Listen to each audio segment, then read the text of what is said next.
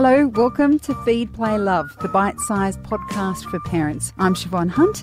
This is a show all about parenting. I speak to experts and carers about everything from fussy eating, toddler behaviour, sleep and more. Losing a child is one of the most heartbreaking ordeals parents-to-be can experience. Alarmingly, new research from the University of Melbourne and the Pink Elephant Support Network shows that women are not being adequately supported by healthcare providers after a miscarriage. The network's co-founder and managing director, Samantha Payne, is one of many advocates helping women through the devastating process of early pregnancy loss. I'm joined by her now. Hi, Samantha. How are you? I'm good. Thanks for having us. Preliminary results from this survey show that 3/4 of women suffering a miscarriage weren't offered resources or assistance after the fact. That seems like a really big number. Why does that even happen? It's a huge number, and it's unfortunate because it has confounded our belief all along. We believe part of it is because miscarriage generally has been framed as common, and it's something that happens a lot. It's almost become something that people are immune to, and they're not aware of the impact of it. And the impact is that it can induce an intense period of emotional distress. And if that's left unsupported, then it leads to anxiety and depression. So this is a huge gap in the healthcare system, and we're doing our part in filling that gap to a certain degree, but it's huge and we need help to do that. It's a difficult one. I think there's so many different contributing factors, like the fact that it's taboo still to talk about miscarriage, which in 2019 is crazy. And then there's also the whole 12-week rule where women don't share that they're pregnant before 12 weeks for fear of losing a pregnancy. But then if you lose a pregnancy and you haven't told anyone, it's even harder to ask and reach out for support then. So there's a lot of elements that contribute to this reason. But the alarming fact is, that over 3/4 of women told us that they're not feeling supported, that their healthcare professionals are not giving them a clear referral pathway. So we really want to work with healthcare professionals. We think they're also under the pump. They're extremely busy. They see a lot of cases presenting of miscarriage, and sometimes that they can become immune to the impact of it. So we want to run awareness and education campaigns and work with healthcare professionals to basically work together to support the needs of our community. So you just mentioned that there's this understanding that miscarriage is common. Do we know how often it happens? Yeah, so 1 in 3 women will experience an early pregnancy loss in their lifetime. Wow. So it's huge, and it's much bigger than I think we've ever addressed before. Within Australia, there'll be 283 women today who hear the words, "I'm sorry, there is no heartbeat." Oh, God. It's massive. And then annually, there's 103,000 couples going through the heartache of early pregnancy loss. What are some of the common emotional and physical responses to losing a child? Because, like you say, people will say, oh, it was a miscarriage, and there's no detail about that. But if you talk to a woman who's experienced a miscarriage, there's so much that's going on there, physically and emotionally. Absolutely. So you've got the physical side of the loss, which most people don't understand that it doesn't happen overnight, and it can be a prolonged, agonising few weeks of losing your baby physically. Your hormones, you are pregnant, and then all of a sudden you a huge drop in progesterone and estrogen, I think, are the 2 main hormones that come into play. So you've got the physical side of things and how that impacts your body. And then you have the emotional impact of loss, which is where we really support women, and it's grief and it's trauma. No one sets out to have a pregnancy to lose a pregnancy. And it's in a really quick moment generally that women find out that they're losing their babies. For example, they may go to a scan and have what's called a missed miscarriage, where you think everything's all right. You're still presenting with pregnancy symptoms. Your boobs are still swollen. You still feel very much nauseated. And then you have, for example, your 12-week scan, and unfortunately there's no heartbeat. And that's just devastating to the woman who's going through it. So it is grief.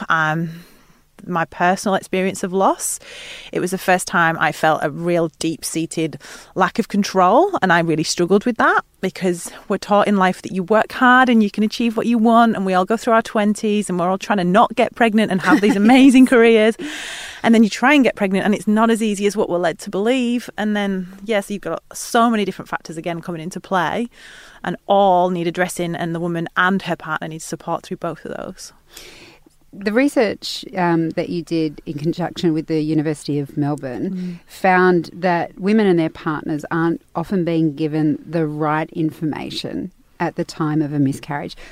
What's being missed?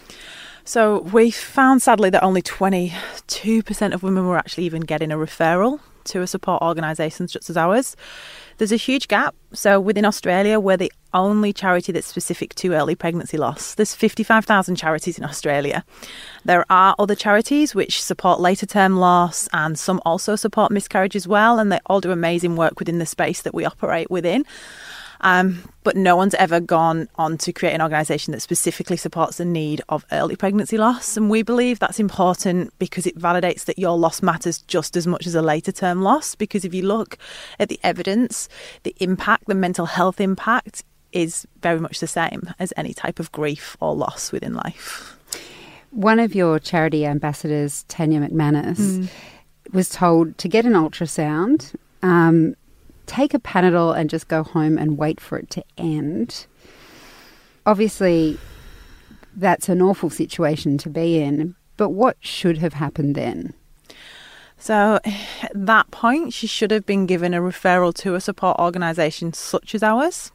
The way that information, that is devastating to her. She's just lost everything, her dreams, her future she'd envisioned in that one cruel, swift moment. So that news needs to be delivered with empathy and with understanding and validation to her that her loss mattered and to her that her baby mattered. Because no matter how common miscarriage is, to the woman who's going through it right there at that point, it's her baby. And there's no way of saying, oh, it happens to 1 in 4 pregnant, or at least there should never be any of those phrases used at all. So yeah, we try and educate healthcare professionals around that. And then also in terms of you validate that the loss matters, you offer the empathy and understanding, and then you offer a clear referral onto a support organisation such as ourselves. And if I was told that after I'd gone for a ultrasound or whatever to find the heartbeat, I think I'd be really confused. I mean, apart from the loss and the grief, I'd be like, but I've been coming to get checkups. I've been watching what I eat. What's going to happen to me physically? Yeah, so there's a whole other layer that starts to come into play then, which is self-doubt and self-blame, which is really common with miscarriage. We see it present a lot within our communities, online communities, where women start to blame themselves. Was it that one glass of wine I had? Was it when I ran for school pickup for my other children? Was it because I was a little bit stressed at work at that time? So that comes into play as well.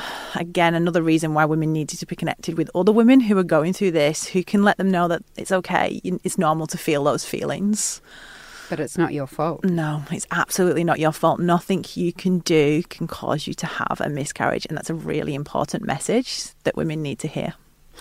You've recently produced a video featuring women sharing their support experiences directly following the news of miscarriage.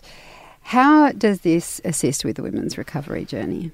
It's, again, a validation, and it's opening up the conversation. It's removing that taboo, removing the stigma and the shame that's commonly associated with miscarriage. Again, where we don't share our pregnancies before 12 weeks has been the common in history. Then the issue is then that women don't feel comfortable sharing the loss, and then they don't receive the support that they need.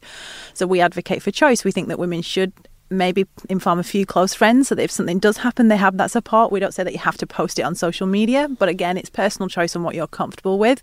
So yeah, part of the video and the reason that we've got those short series of different videos is to challenge the stigma that's associated with miscarriage, to break down that taboo, to open up conversations around early pregnancy loss so that even women who've not been impacted themselves personally have the language to have a genuine conversation that will impact a woman going through loss in the right way. Samantha, it's an incredible organisation. Thank you so much for coming in and talking to us. Thank you for having us. I've been speaking to the Pink Elephant Support Network's co-founder and managing director, Samantha Payne. If you need support, check out the links in the notes of this episode. Feed, Play, Love is a babyology podcast produced by Debbie Ning and presented by me, Siobhan Hunt. We'd love to hear from you, so if you'd like to get in touch, email us at feedplaylove@theparentbrand.com.au. See you next time.